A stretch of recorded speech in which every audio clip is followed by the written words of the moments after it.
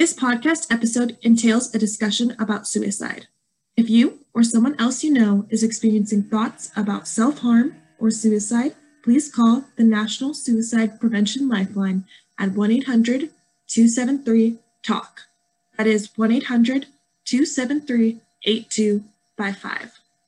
Or you can text 741-741 to reach a trained counselor. Additionally, Cal State East Bay's Student Health and Counseling Center has a list of resources that anyone can check out. This includes safety plans to allow someone to remember their resources and coping strategies when in a crisis. Thank you so much for listening.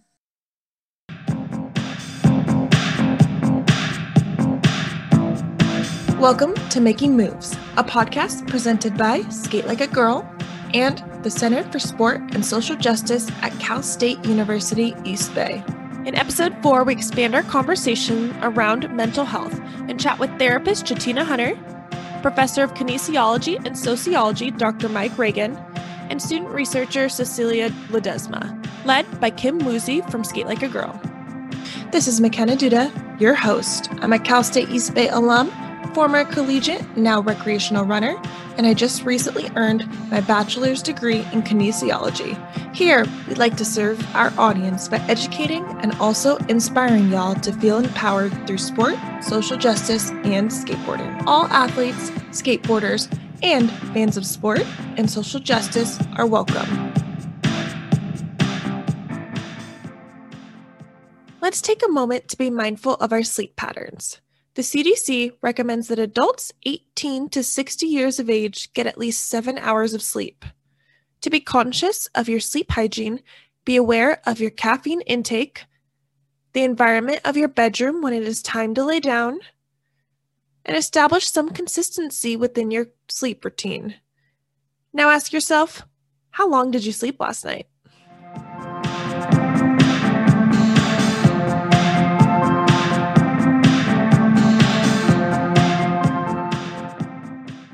When participating in a sport, your physical body is in use, but so is your mind.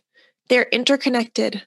Some positive benefits in choosing to play a sport include improved concentration, regular goal setting and readdressing, plus an acquisition of discipline within a structured setting. It is when there's a disconnect between the body and the mind when sport can reap its consequences. Think about eating disorders and disordered eating, poor body image, and lack of confidence. Hence, bridging the gap between physical and mental toughness by not only providing tools to create a fit body, but a fit mind is so important. Let's make sport a positive vessel for implementing a beautiful change within society to support athletes and their mental health alongside their physical health. Hello, everyone. My name is Kim Woozy. I am one of the directors of Skate Like a Girl SF Bay Area, and I am on the advisory board at the Center for Sports and Social Justice at Cal State East Bay here in the Bay Area. And today on our amazing panel, we have Shatina Hunter, Dr. Mike Regan, and Cecilia Ledesma. So I'm going to introduce everyone, and then we'll get to chatting. So Shatina Hunter is a licensed marriage and family therapist and associate professional clinical counselor and part of the counselor faculty at CSU East Bay. She holds a Bachelor of Arts in Human Development, a minor in American Sign Language, and a Master of Arts in Counseling Psychology, and a certificate in Traumatology and Treatment. She is also the creator of Always Live Lovely, whose mission is to provide mental health education and motivation through content, speaking engagements, consultations, workshops, events, and merchandise. Shatina is very passionate about being a guiding light to others, providing encouragement, and strives to reach as many individuals as she can by being her authentic self, showing that therapists are just like you, and therapy can be an amazing experience. Even if you decide to never see a therapist, after one encounter with Shatina, you will leave knowing one new way to care for your mental health. Hi, Shatina. Welcome to our podcast. Hi, so very excited to be here. Thank you for having me. Thank you for being here. We really appreciate it. Next up, we have Dr. Mike Regan, who's an adjunct professor in the Department of Sociology at Cal State East Bay. Dr. Mike Regan is an interdisciplinary lecturer and scholar serving as an adjunct professor in the Department of Kinesiology and Sociology. His personal and professional experiences illuminated a realization that many social problems exist throughout society.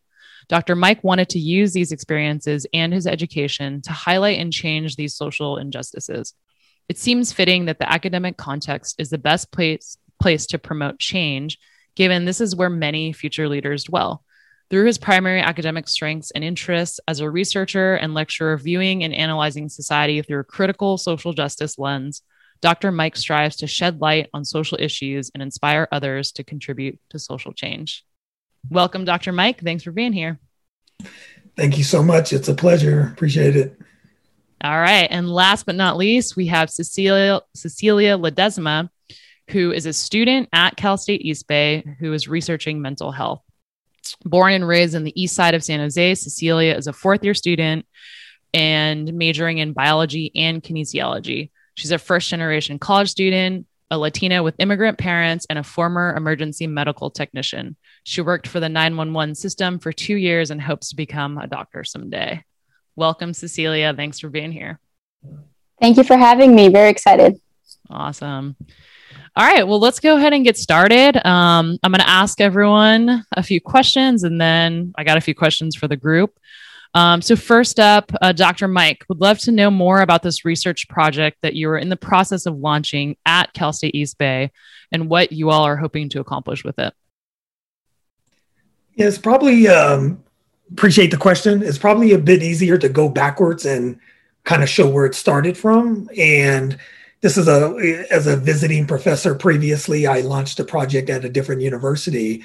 And one of the main reasons I launched the project was because I started understanding a little more through education, but also through media and through other means of reading and resources that mental health issues were on the rise. And, you know, looking at depression, for example, as being one of the leading causes of disability, or suicide, second leading cause of death in the world and in the US, between ages between 15 and 29 for the world and 10 to 34 for the US. And I was thinking, like, this is huge. So I started digging a little bit deeper and realizing that not only is this happening throughout society, but it's even worse on college campuses. And it's rising even quicker on college campuses. And that interests me. And although I was in the Department of Sociology, I thought that perhaps all the things I'm learning about health and all the issues that are prevailing around health, not all of them are individually focused, and they sometimes, I guess, exists outside of the individual. And so I decided to take more of a social psychological perspective and taking a cue, I guess, from the World Health Organization and looking at the way they looked at health. And they basically said there's 4 aspects of health, which is physical, mental, social, and spiritual well-being. And therefore, in order for me to try to understand mental health a bit more and why it's elevating in some and not in others, or why it's more prevalent in certain races or genders and different groups, I decided to do a holistic survey out there based on some selected surveys that are already done in the social psychological community, and being able to see, does any of this social, physical, and or spiritual health impacts mental health in some way. And after running the data, we're currently in the write-up. Cecilia, for example, is helping me out on this and doing a lot of research on it and doing a lot of writing on it.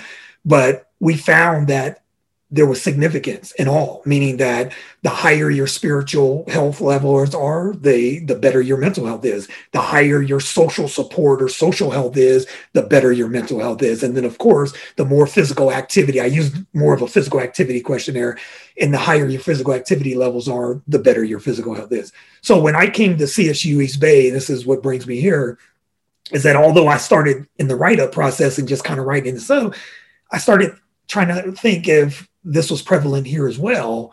But what sparked it wasn't just to try to compare it. I was actually, from our department chair, Dr. Paul Carpenter, sent an email out to faculty about graduation rates and on-time graduation and all these other particular things, and how we're kind of behind schedule in certain areas. And I decided to run 2 pilot studies. And I wanted to actually see where these different versions of health including mental health, related to on-time graduation rates. And the two that I did was social support and on-time graduation rates. And then the next one I did was mental health and social health, and seeing if that was related to on-time graduation rates. All of them, whether it was from the previous school and all of the pilot studies here, all significant, meaning that mental health was impacted by all of these variables. And there was an interaction between social health and mental health on on-time graduation rates as well here at Cal State East Bay in the pilot study. So we're actually in the process with Cecilia, who were in the process of launching that same surveys I did before in that big cluster of questionnaires, and adding new questions about graduation and demographic information that pertains more to people at this university and this demographic, and being able to rerun the study, which we're going to do in probably less than 10 days now, we're going to launch. Awesome. That's exciting. Cecilia, I want to ask you, as a student, who's working on this project, what is your personal relationship to mental health, and what has you be excited about this project? So thank you for the question. And I grew up with a mother who suffered with a lot of, mental health issues. She had severe depression all throughout my life. It's something that she still struggles, to date, and also bipolar disorder. And I myself have had my own little struggles here and there. I struggled through depression and anorexia all throughout high school, and that was pretty tough on me. So, this research on mental health really hits close to home for me. And so, as Dr. Mike mentioned, we're trying to get people to see that, people to see that health needs to be looked at in a more holistic manner, and not just the physical, but also the mental and the social, and how all those interact in order to kind of shape a person, right? And if we can understand that, then we can find more accurate mechanisms to kind of mitigate those issues that someone may or may not have, especially the student population, which can be quite sensitive because there's all these extra stress factors and all that. So I'm super excited to be working with this project. Like I said, it's something that's really personal to me. So, this research can also help not only us understand, but other researchers understand and create their own, research on how to help people recognize that they're not alone and this is an increasing issue, and, that we shouldn't be ashamed about it and all that. So it's important to dig deep into this stuff because it can be quite complex. Yeah, it's so interesting. Thank you for your vulnerability. And also just, there is something right about so there's this world of academia, but just when there's data and research that's more subjective, there is something really empowering about it, right? Especially if you're feeling oh, this is just a me thing, but then here we are doing, a report or a survey around the entire student body. And then for folks to get that, oh, it's not just a me thing, right? And having the data to back that up seems like it can be a very empowering way to transform some of the challenges that, folks are facing in the community. So thank you all for doing that work. And where can students find out about the survey, or how can they participate when it is out? It should be out by the time this podcast comes out, but either way, is there any call to action for that? Yeah, we're actually going to use Basync as a medium to get it out, and I see other I was learning the system. I've been here for a year and a half back at Cal State East Bay. I am a former graduate of Cal State East Bay as well, and then they added Basync here since I've been back, right? And so we're going to use that, and because I'm also part of two different departments, I have access to listservs, which is going to cover close to probably 1,000 folks as well. And then we'll continue to follow up, but then we're going to go through Basync at least initially. Awesome. Appreciate that. And then one more question for either Mike or Cecilia, why do you think it's important for students to actually share their information? Because maybe it feels a little bit, scary, or, I don't know, maybe I don't want to open up myself and answer questions about, what I'm thinking or how I'm feeling, but what would you guys say that why is that valuable and important I think it's important in that I think sometimes when we're going through stuff, we kind of forget that people can't read minds in a sense, and that sometimes people get so good at hiding things and holding things in that they don't, express it very outwardly. And if nobody knows something's going on, then it's really hard to get help, And, so it's really important that students really try to, like you said, like really open up and be vulnerable, because at the end of the day, this research is for them.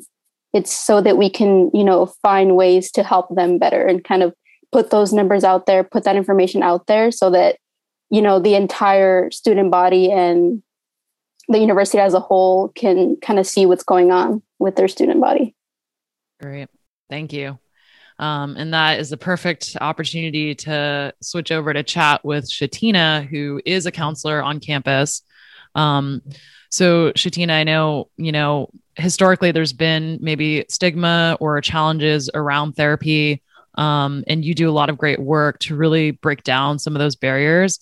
Can you share with us, like, what are some of the common misconceptions, around therapy, whether it's for students or really anyone listening, that are not true or that you'd like to dispel? Yeah. So there's so many. And I really, honestly, I want to take a moment to say thank you, Kim, for the platform. And, Dr. Mike and Cecilia, y'all are doing some amazing work because clearly, as you can see, there's a lot of components to just your overall health, and everything typically works together.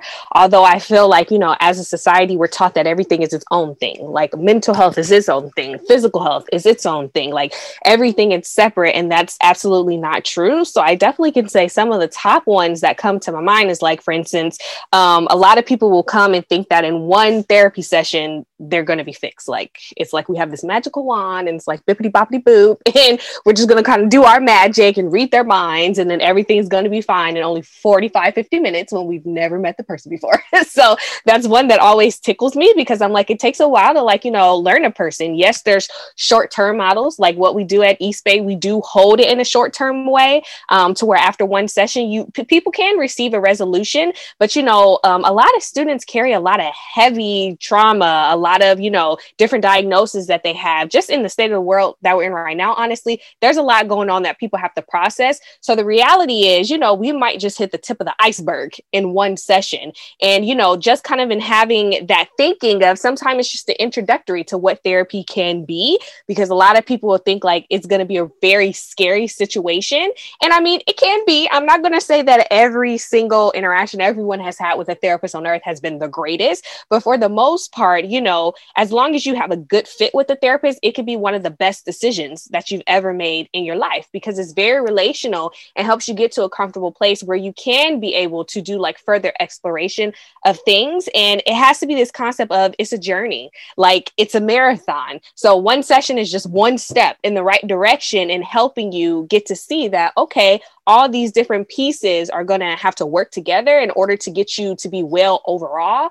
And then I would feel like another one that I hear a lot is that people feel like they have to be in crisis in order to come to counseling. So a lot of like being afraid is like, okay, I'm going to go, but I can just handle it. Nothing's really wrong with me. I'm fine. I don't need to go now. Or, oh, if I go, people are going to judge me, or, oh, it's not that bad yet. When really we all need somebody to talk to. There's not a person on earth that's not going through something that hasn't had some type of emotional reaction to something that's happened. And then so being able to know that you do not have to be in crisis. We actually prefer people to come before they get in crisis so that you can learn the skills and not feel like when you're in that deep, dark hole, you're just down there, just wallowing. But if you have practice and you have support and you have a couple of skills to learn, you'll be able to see some light while you're down there in that hole trying to climb your way out.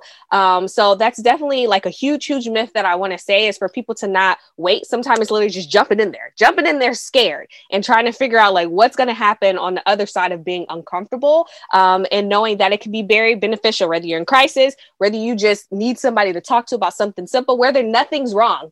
Therapists do like to hear successes, people. We don't always feel like we have to hear all the detrimental, dark things. Like we love to celebrate with you too. So for any experience anyone is having, we just say, bring it. And we welcome you with no judgment. And we're there to just sit with you through all of it. I love that so much. Something that comes to mind is like kind of drawing the tie back to like sports or skateboarding even. It's like if you're going to perform at a high level, right? Like you're, on one of the sports teams at CSU East Bay, or even for skateboarding, you're pushing yourself, right, to learn new stuff and you're progressing. Like in skateboarding, it's becoming more popular to like stretch before you start skating, and or maybe stretch when you get home or take a day off and like do some yoga. And before that wasn't a thing. It was just like, just go out and skate and like cross your fingers that your body can manage it.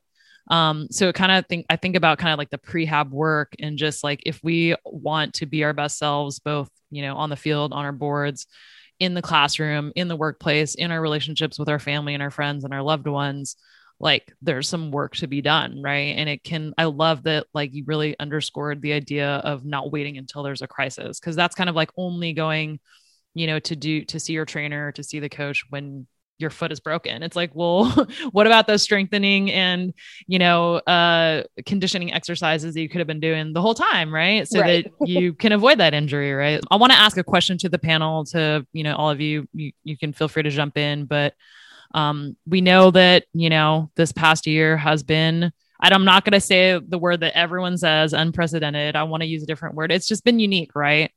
So I'm curious, what are some of the challenges that you all have seen either in your work or in your own lives or in your communities that you're seeing kind of across the board? Anyone can go. Feel free to jump in. Yeah, I'll start it off. You asked within like the last year, but we could probably extend it a couple more months. And I could say that personal life, I had two brothers pass away, and one was through suicide, through the mental health, and the other was drug overdose because of mental health issues, and ended up turning to substance abuse, and then dying within this short period of time. And so right in the midst of the pandemic, and right in the midst of me doing this research and really like passionate about mental health issues that's going on, it's kind of interesting how this all kind of connected. And if I really wanted to, and that's personal, but if I extend it out and even go professional, just this last year, I've never seen this many students not only having mental health issues of some sort, or dealing with family who are part of that, where they're possibly taking care of them as well. But it was just the trust issue, like just to have this many people trusting you, opening up, reaching out for help. Like I was like, this is powerful. Like it's a bad experience just to know that a lot of people are going through this, but it was a good experience that we were able to talk and be able to meet outside of office hours times, to be able to have folks asking, where could I go, or asking for advice on how to deal with certain things. And being a former, actually I'm still an athlete, but not at the college level, but having college athletes be able to come to you and to be able to say, I know about your past experience as well as an athlete. And now, you're willing to open your ear to us now, and being able to share their experiences and how to deal with them as well. And so it's been like quite of an experience that I've never seen this many people opening, this many people coming out, and this many people trusting, and being part of this many people's lives has been kind of impactful in my lives, my life, especially with the couple of losses that I've had. So I've been able to talk about my losses as well, where we're able to have a connection. So it's pretty interesting, I thought. I feel that a lot of my, peers have had struggled a lot with the whole lockdown situation. There used to being like these like free birds, and then that was kind of taken away from them in a sense for safety reasons. And they didn't really take that very well. And it did make them, sad. But at the same time, I feel that people kind of with time got very innovative of how to mitigate that with like these Zoom calls and like, watching Netflix on those, like the party things where you can watch with your friends and all that. And I guess personally for me, as someone who's a bit of a homebody and a hermit crab, I didn't have much of a problem with the social distancing and the lockdown. But now that campuses are reopening again, it's like kind of the anxiety and the buildup of like getting out of my comfort zone again and having to like go out in the real world, Shatina, is there anything you want to share about what you've been seeing, the challenges this past year? Yeah, I'll just add a little bit to that because, I definitely think that this past year has been the perfect storm for people to experience symptoms. Some people have kind of uprooted things, for the first time. And some people, things have been there and they just didn't necessarily pay attention to it. But because there were so many different circumstances, people were able to kind of slow down and have to sit with themselves for a little bit longer than our usual hustle and bustle that we're in that keeps us distracted a lot of the times. And so I feel like with people coming more to the surface and seeking out help, which is such a beautiful thing, I think has really allowed people to become more aware, become more mindful, and being able to want to name what exactly is going on, or trying to look up, like, do I have anxiety? Do I have depression? Am I grieving? What exactly is going on?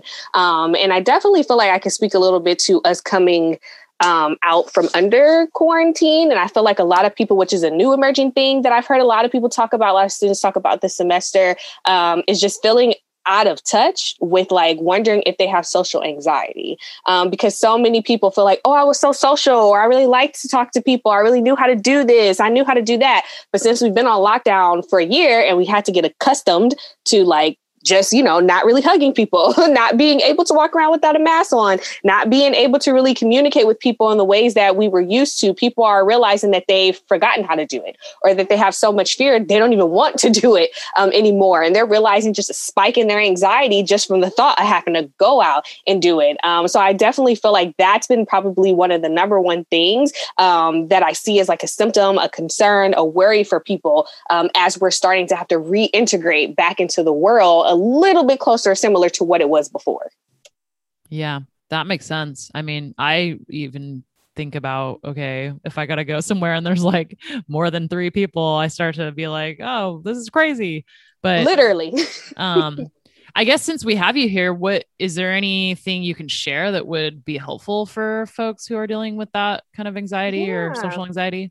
Yeah, I definitely feel like, first of all, it's okay to be honest. I feel like with yourself in those moments about what it is that's going on, and being able to know, your body is having a natural physical response of a fight or flight type of response, because that's very much associated with anxiety, to what is occurring. This has been such an anxiety provoking time with so many different things going on. So it only makes sense that people having to reintegrate, knowing that we're still technically in the age of COVID. COVID hasn't gone nowhere. COVID has not packed his bags and left. So it's having to throw us in there while also this thing is still very much going on. And so being able to tap in and slow down and breathe. A lot of us are able to breathe, without needing any type of additional assistance. So being able to use that as an anchor, and being able to just calm your nervous system down by taking in a deep inhale through your nose and then exhaling slowly out through your mouth. And then sometimes being able to ground yourself, because when we get anxious, we start sometimes floating a little bit in our head and can feel a little bit out of touch, or it can lead to panic attacks. So being able to utilize your senses of touch and smell and taste and what you can hear can help you just kind of bring yourself back into the present moment, remind yourself of where you are. And if you have to go, or if you have to set boundaries, know that that's okay. I feel like so many people are trying to push themselves super hard because they feel like I should be able to do that. I should be okay. But it's if you're not ready, that's totally fine. I'm a therapist and I was trying to go get some ice cream from Cream the other night. And I just didn't know San Jose was popping in the way that it is. And people didn't have a mask, and it was young students. And I was fine getting the ice cream. By the time I walked back out, I freaked out and was like, I have to go to the car, because I was just I can't even eat the cookie because if I pull my mask on, I might catch COVID. So it's very real to have just this level of fear. And it's okay to just be I gotta go. This is enough. Knowing your meter, knowing your capacity, and knowing what you need to take care of yourself as you begin to take baby steps into getting back to a normal, as they say, what we had before. Thank you. That is so helpful. Again, I think back to just athletes and sort of your body, right? And your limits. And there's times where you just gotta say I'm done, I gotta, stop my run. Or for skateboarders, it's you kind of know that this is not the moment to try this trick. You've been falling, you haven't landed it yet. It's time to just be okay, I'm going to walk away. So I think that's a very helpful practice to take on from a mental standpoint as well. And oftentimes I don't know, no one says that to us, right? They just say, well, figure it out. Too bad, So thank you for sharing that. I wanted to ask the panel also, what are, you all either work with students and or athletes or kind of have a mix of both. What are some of the negatives that might come from the relationship from sport or activity or movement to mental health? Because oftentimes we know, like everyone says, exercise is good for you, obviously, right? That's an age old thing. Like go out, get your adrenaline going, like get the endorphins going, that kind of thing. But, maybe Dr. Mike and some of your work with student athletes, can you shed some light on maybe some of the stigmas that are not so helpful for athletes when they're dealing with mental health challenges? Yeah, good question. This is, I think the foundation to it is expectations. And when you already, whether you have mental health issues or not, expectations could either exacerbate those things or it can actually lead to them because you're living in this bubble of being able to try to please others or to please some kind of expectation that's beyond yourself. And that can lead to that anxiety and that nervousness and apprehension and all these other things and wondering and worry about if you don't meet those expectations. And it's a lot of it is perception, right? It comes from the athlete, but where does that perception come from? It comes from external to the athlete. It comes from, being able to try to keep it real with yourself. But how can you when social media is that, you're on there and it's telling you what you should be doing and you're comparing yourself to others. And therefore your expectation becomes something bigger than yourself. And then people know what you're doing. And then now they're passing judgment or comparing or contrasting you. And then now the expectation grows and grows and grows. And therefore we got anxiety, right? And then the anxiety gets worse. And then it leads to, I guess, what you call that maybe a stigma that ends up coming about because if these expectations get worse and then it causes your mental health disorder to get out of line, and there's a stigma related to mental health and athletes is like, suck it up and be tough and be strong, then you're not going to go seek help because first of all, everyone's already put the expectations on you, which they already think you're the king or queen of the mountain. But then now you got issues and you're supposed to go reach out, right? So I think the negative, it actually starts, maybe I could correct it because I think it starts with the perceptions, but it's the expectations that causes those perceptions, which eventually lead to the anxieties of trying to meet those expectations. And then all of a sudden, of course, the stigma is related because now where do you go from there? It's either your mental health gets out of line or you seek help, and an athlete more likely is not going to go seek that help. And it almost seems like that same idea can be applied to like all students, especially at the university level, the college level, because, in terms of like, the CSU East Bay population, it is a lot of first generation, first college, first one in your family, right? So it's like you're already on this higher, like, platform of expectations. Your family, your friends are like, you made it, you're the smartest, you're the best. And then you're dealing with, all that external stuff. Maybe Cecilia, you can talk a little bit about, can you relate to that experience or, is it helpful to know that it's almost like when you're in a higher, more rigorous, high performing environment, whether it's sports or academics, like it almost seems like we should be expecting more challenges mentally, physically for sports, but in that world, do you feel like that makes sense, Cecilia, or can you relate to that, or do you have any thoughts about that as a student? It definitely does make sense. It definitely is like this uncharted territory. I'm fortunate enough to have a sister who's 2 years older than me that was, in college when I was, so she kind of had the worst of it, if that makes sense. And I had like something to go off of, so that definitely helped. But there definitely is like a disconnect from, like my parents didn't go to school. Like my father's completely like illiterate. So, they don't know what college is. You know what I mean? They just have their perceptions that they get from, movies or shows.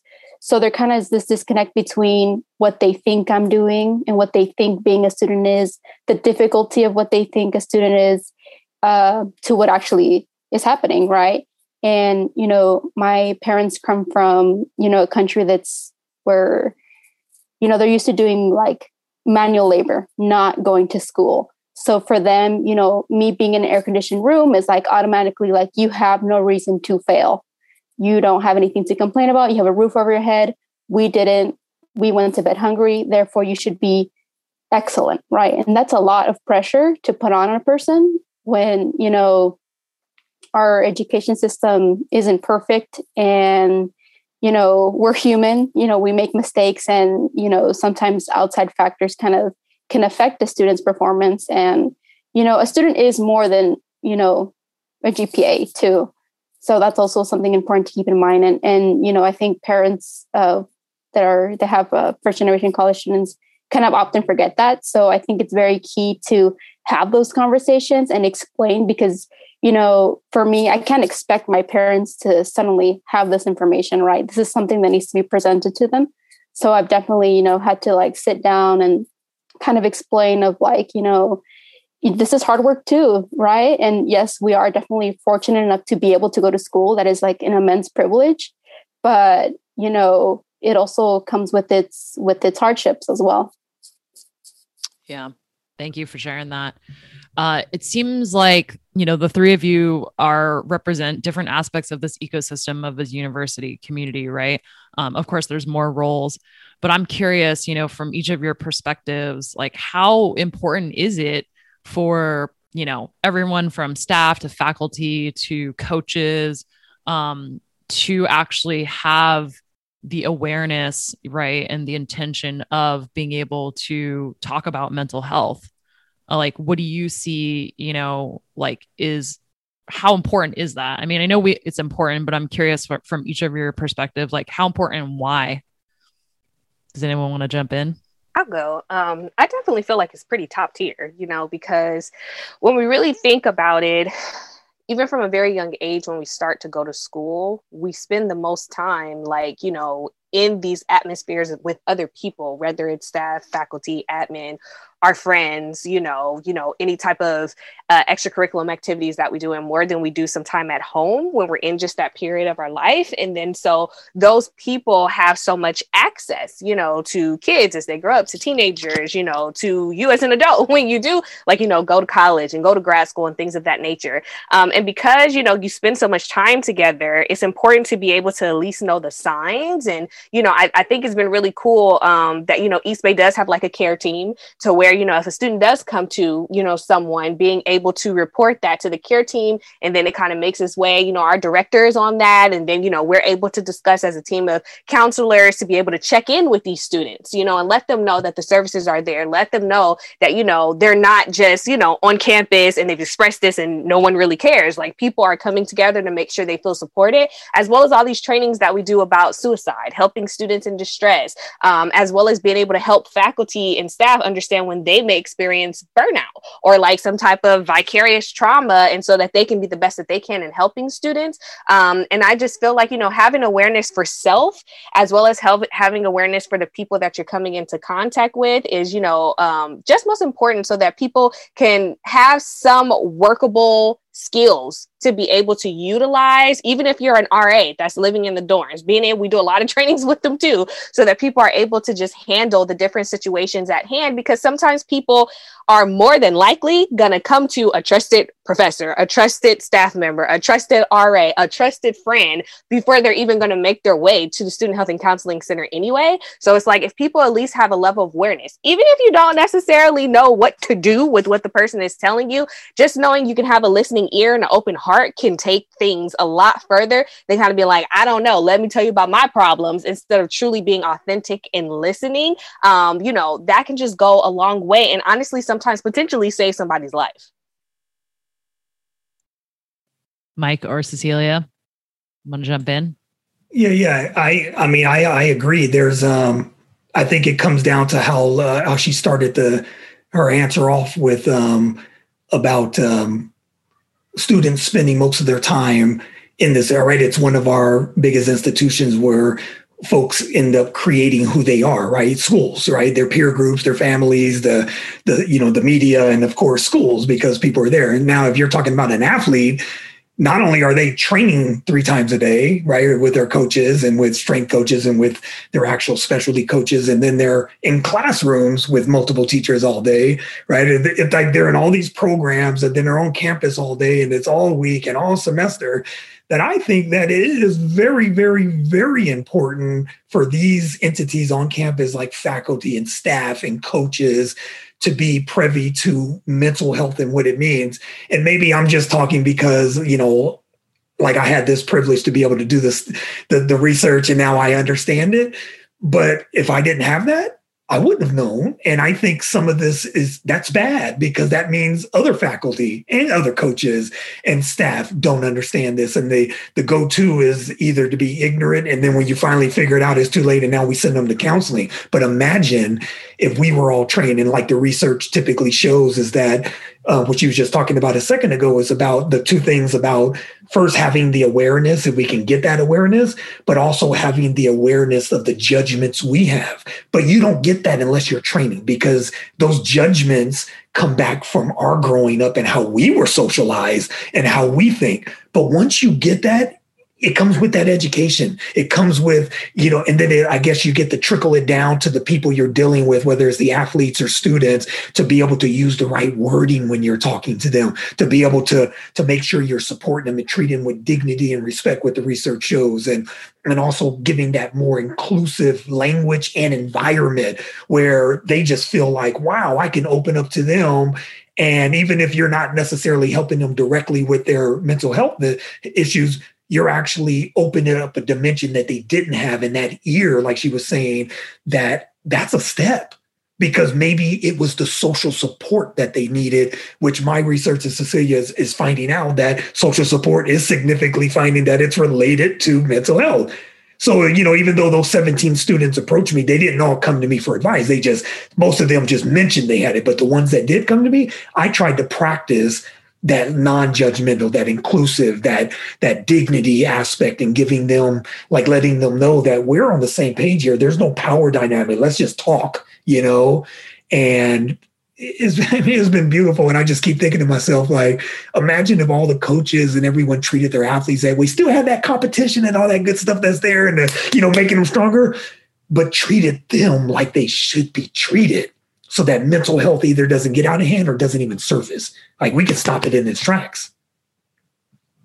Yeah, absolutely. That is just so inspiring. Y'all are so inspiring. I wanted to end us with one final question on a positive note, because, this can be potentially a heavy conversation. There's been a lot of challenges this year, but just what's one thing that y'all are excited about just going on right now? Could be about, inside of the context of East Bay, could be just, your work, your research, anything at all that you want to share. And I want to start with Cecilia. Something you're excited about.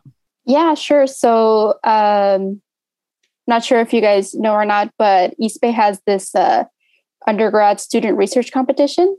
And so I'm planning to do some research on female esports gamers and kind of the barriers that, in an ingrowing, in a arena of sport that's like ever growing and has traditionally been, gatekeeping women out, kind of do research on that and kind of be able to share the voices of like these like real women that have, knocked down barriers and are trying to do their best, and like that are like these amazing esports athletes. And so hopefully, my research can hopefully shed some light on that and, voice, these people that have typically been, voiceless. So I'm excited to get started on that project soon. Love it. That's amazing. Yeah, I'm excited. I know the Center for Sports and Social Justice has been exploring that a little bit, and just the part that it's intriguing that I never really thought about before is just the accessibility, right? Esports and the access that, it opens up a much wider field for folks that aren't, it's not limited by physical ability. So that's exciting. Thank you for sharing that. Shatina, anything you're excited about?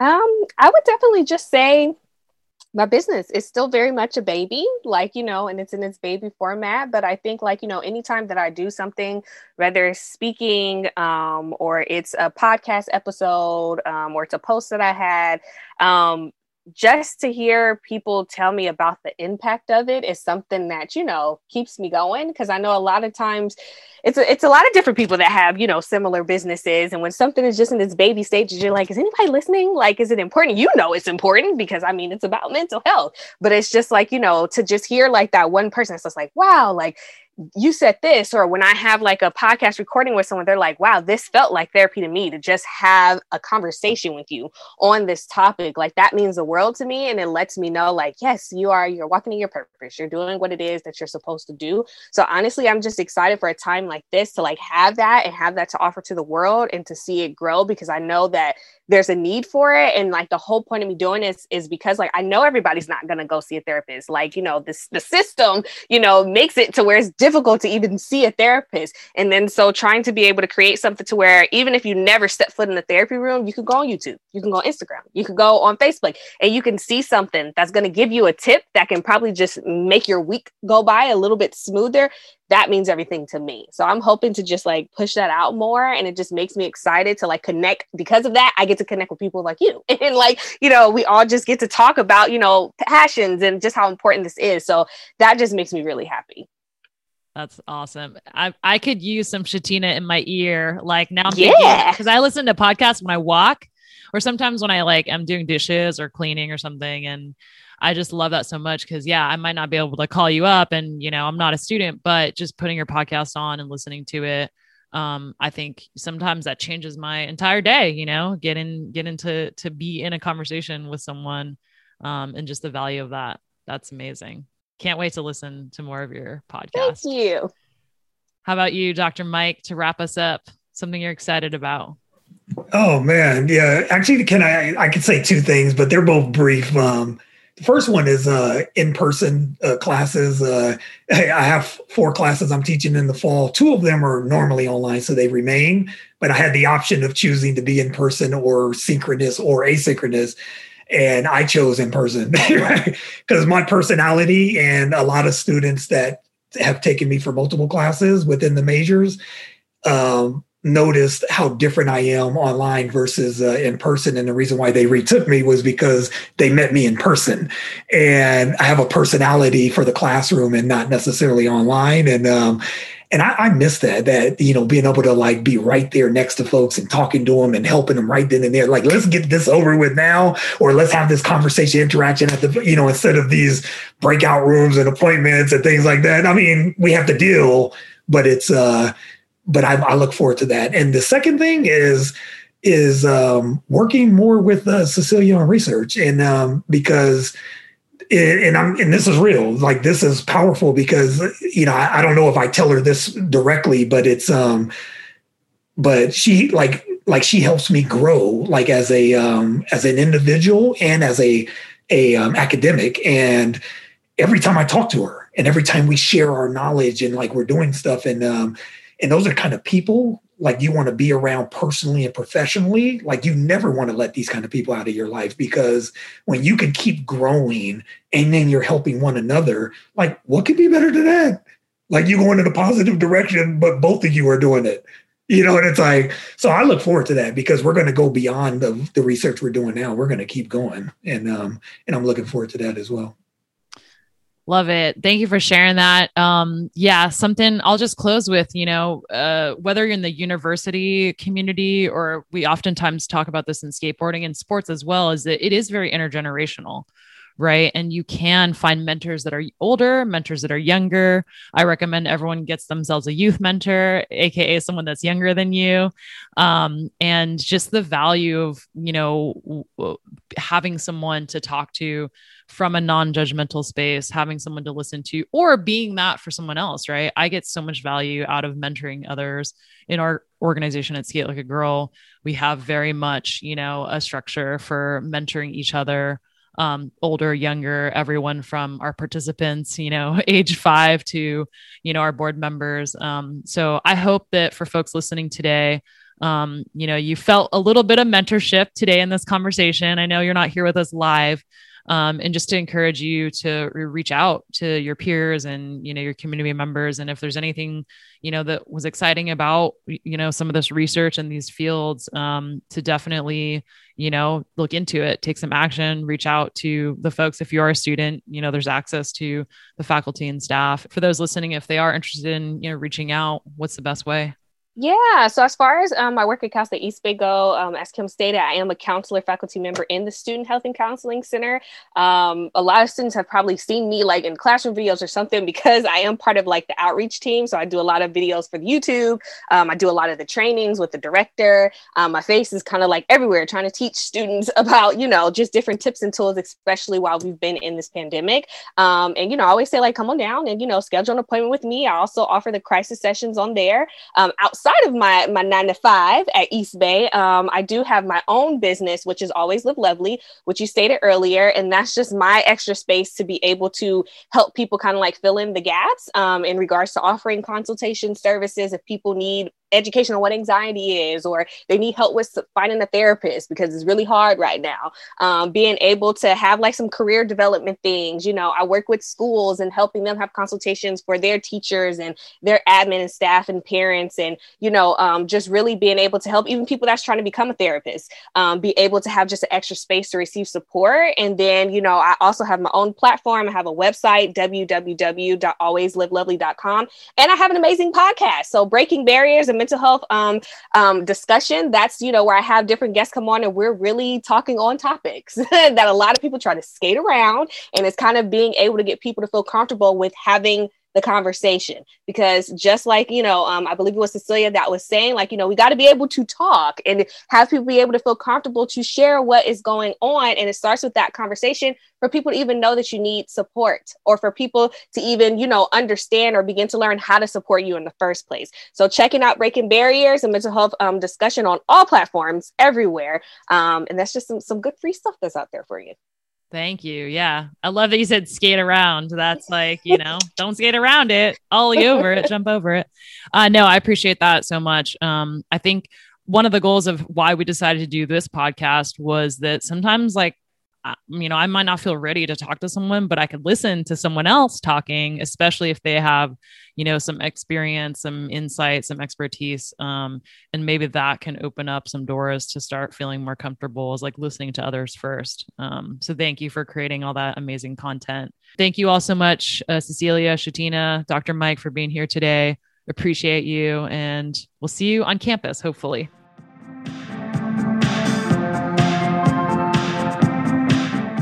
This podcast was brought to you by Skate Like a Girl and the Center for Sport and Social Justice at Cal State University East Bay. It was produced by McKenna Duda, Kim Woozy, and Kristen Ebeling. The music is by Marby Miller. A big thank you to Dr. Matthew Atencio and Dr. Missy Wright for their support.